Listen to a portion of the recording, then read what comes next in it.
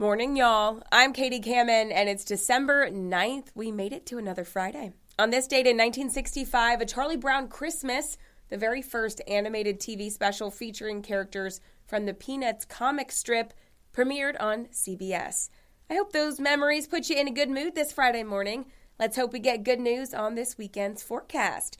We'll head over to the Live 5 First Alert Weather Desk. And good Friday morning to you. We've made it to the end of another work week, starting out with clouds, a little bit of fog this morning, slight chance of a shower, temperatures in the low to mid 60s, and we'll stay there almost all day long, if not fall down a little bit this afternoon under a mainly cloudy sky. Small chance of a shower early this morning, and then another rain chance late this afternoon and into this evening. A little better chance if you have any Friday evening plans out. We're likely to see a couple of passing light rain showers out there. Down to 50 tonight, 60 tomorrow. Could see a couple leftover showers early in the day. Most of Saturday will be dry. Sunday, a chance of 1 or 2 showers late in the day. So a lot of this weekend will be dry, but it will be cooler with highs around 62 Sunday. You're listening to Morning Y'all, your local headlines and first alert weather forecast from the Lowcountry's news leader, Live 5 News. Morning Y'all is sponsored by MUSC Health. Join a team that's changing what's possible. MUSC Health is hiring for all locations and various positions, including radiology, path and lab, maintenance, and a number of other professions. Find out more about the competitive pay rates and benefits, or review a more comprehensive list of current openings at muschealth.org/careers. MUSC Health, changing what's possible.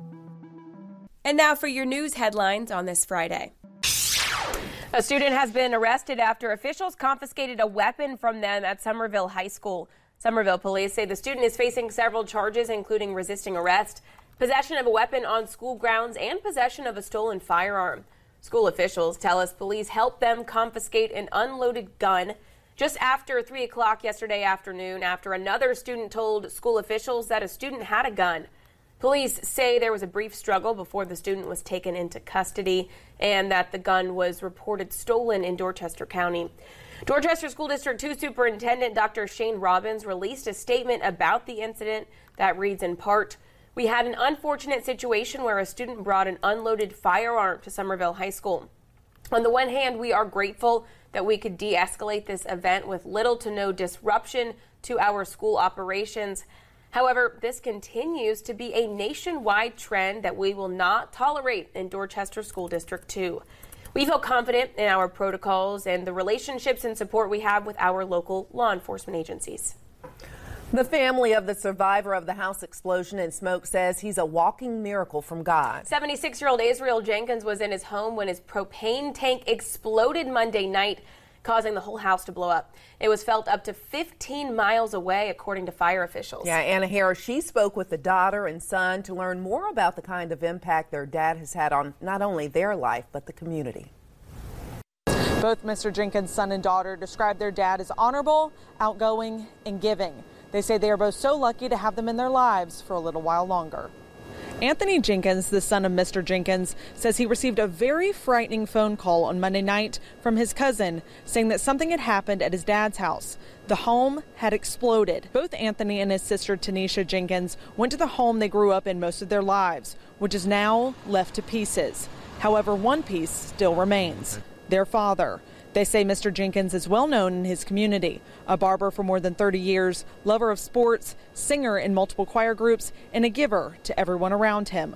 With this being Tanisha's home all her life, she says they've lost many memories, like pictures, awards, and more. But the most important thing is that their dad is still here, and that God brought him this far to not leave him now. We're not surprised the outpouring of calls, texts, other little acts of kindness that have already started. And we are grateful, and we know it's because of the type of person he is, and and it's an example of the life lived. They say Mr. Jenkins is in stable condition with spirits being lifted day after day. MUSC says he's expected to have a speedy recovery, but they do not have a timeline of when he will be out of the hospital. Both Anthony and Tanisha say they are super grateful for the community's support during this time. In Charleston, Anna Harris, Live 5 News. The city of North Charleston is awarding a $1.2 million in grants to 12 local nonprofits with the intent of reducing gun violence in the community. Each nonprofit will be awarded $100,000 each to fund services like mentorship programs, feeding the community, and more. Although these nonprofits say they're thankful for the money, some are questioning if the requirements have the same standards as previous programs. For example, these 12 organizations had to sign an agreement before they accepted the money, but they say other nonprofits from previous programs did not have to do that. Some of them didn't have agreements, and that was the big issue, but we seem to be able to work all that out now. The city says some members of council and leaders of nonprofits are getting together next week to settle any disparities and to clarify what kind of requirements will be in place in the future. A hearing is scheduled for today in Colleton County, and former Lowcountry attorney Alex Murdaugh has been ordered to appear. At this point, it's unclear what specific motions will be discussed, but it's set to begin at 2 o'clock. Now, the state has maintained that it plans to try the case of Paul and Maggie Murdaugh's murders in court and only in court, but the latest filing in that case is one of the most explicit ones written by the Attorney General's office during this pretrial period. In it, the state is asking to submit the millions of pages of financial crime documents as evidence against Alex Murdaugh because it was this incessant financial roller coaster of his own doing they believe that led to the murders. The state writes, quote, "This case is unique in South Carolina history for many reasons. One of those is exposing what happened to Maggie and Paul necessarily has its roots in corruption that began years ago and festered until June the 7th. The state argues Murdaugh used the murders as a means to buy more time to cover his tracks and deflect looming financial and personal ruin. They also point out the same day Murdaugh was shot in the head in a reported suicide for hire plot, he met with a client he allegedly stole hundreds of thousands of dollars from. Well, CARTA's annual bike giveaway is returning this year in partnership with Second Chance Bikes. That organization collects, repairs, and distributes used bicycles to people in Charleston who need that affordable, reliable transportation. To nominate yourself or a friend, you can send a direct message to CARTA on Facebook, Twitter, or Instagram with the name and phone number of that nominee. 5 winners will be selected at random. You can enter that giveaway from now until midnight, Monday, December the 12th. The Charleston Wine and Food Festival is only a few months away, and organizers are excited to highlight the food, drinks, and offerings of South Carolina. They plan to do that with special complimentary booths in the Culinary Village just for brands and businesses based right here in our state. According to festival officials, certain eligible restaurants, bars, chefs, farmers, and artisans based here in the Lowcountry or throughout the Palmetto State will get a free booth for all 3 days of the festival. They say this will give festival attendees a true taste of South Carolina and decrease the barrier of entry for local businesses. South Carolina-based businesses that would like to apply to get one of these complimentary booths can apply online until the end of the year. The Charleston Wine and Food Festival is set for March 1st through the 5th of 2023. This morning, a faith-based nonprofit in Berkeley County that helps people facing addictions is opening the doors to a brand new men's ministry campus. Yeah, Change Lives Ministries. They say this project has been in the works for years, and they're so excited to be able to serve more people in the Moncks Corner community. Our Molly McBride joins us live from Moncks Corner and brings us the inside scoop on the new campus. Good morning, Molly. Good morning, Katie. Officials from Change Lives Ministries tell me this morning is so exciting because it not only represents a new beginning for the ministry, but because it further advances their cause to help people overcome their addictions. Change Lives Ministries is a free 13-week live-in program designed to help men and women overcome addiction through a relationship with God. I spoke to Tommy Turpin, the Community Relations Director for Change Lives Ministries, who says their original men's ministry building has become very old and worn down, only housing 10 men at a time. The new $1.2 million men's facility was funded entirely by community donations and will be able to house 14 men and 3 live-in staff, allowing them to house more men and continue to fight the opioid pandemic.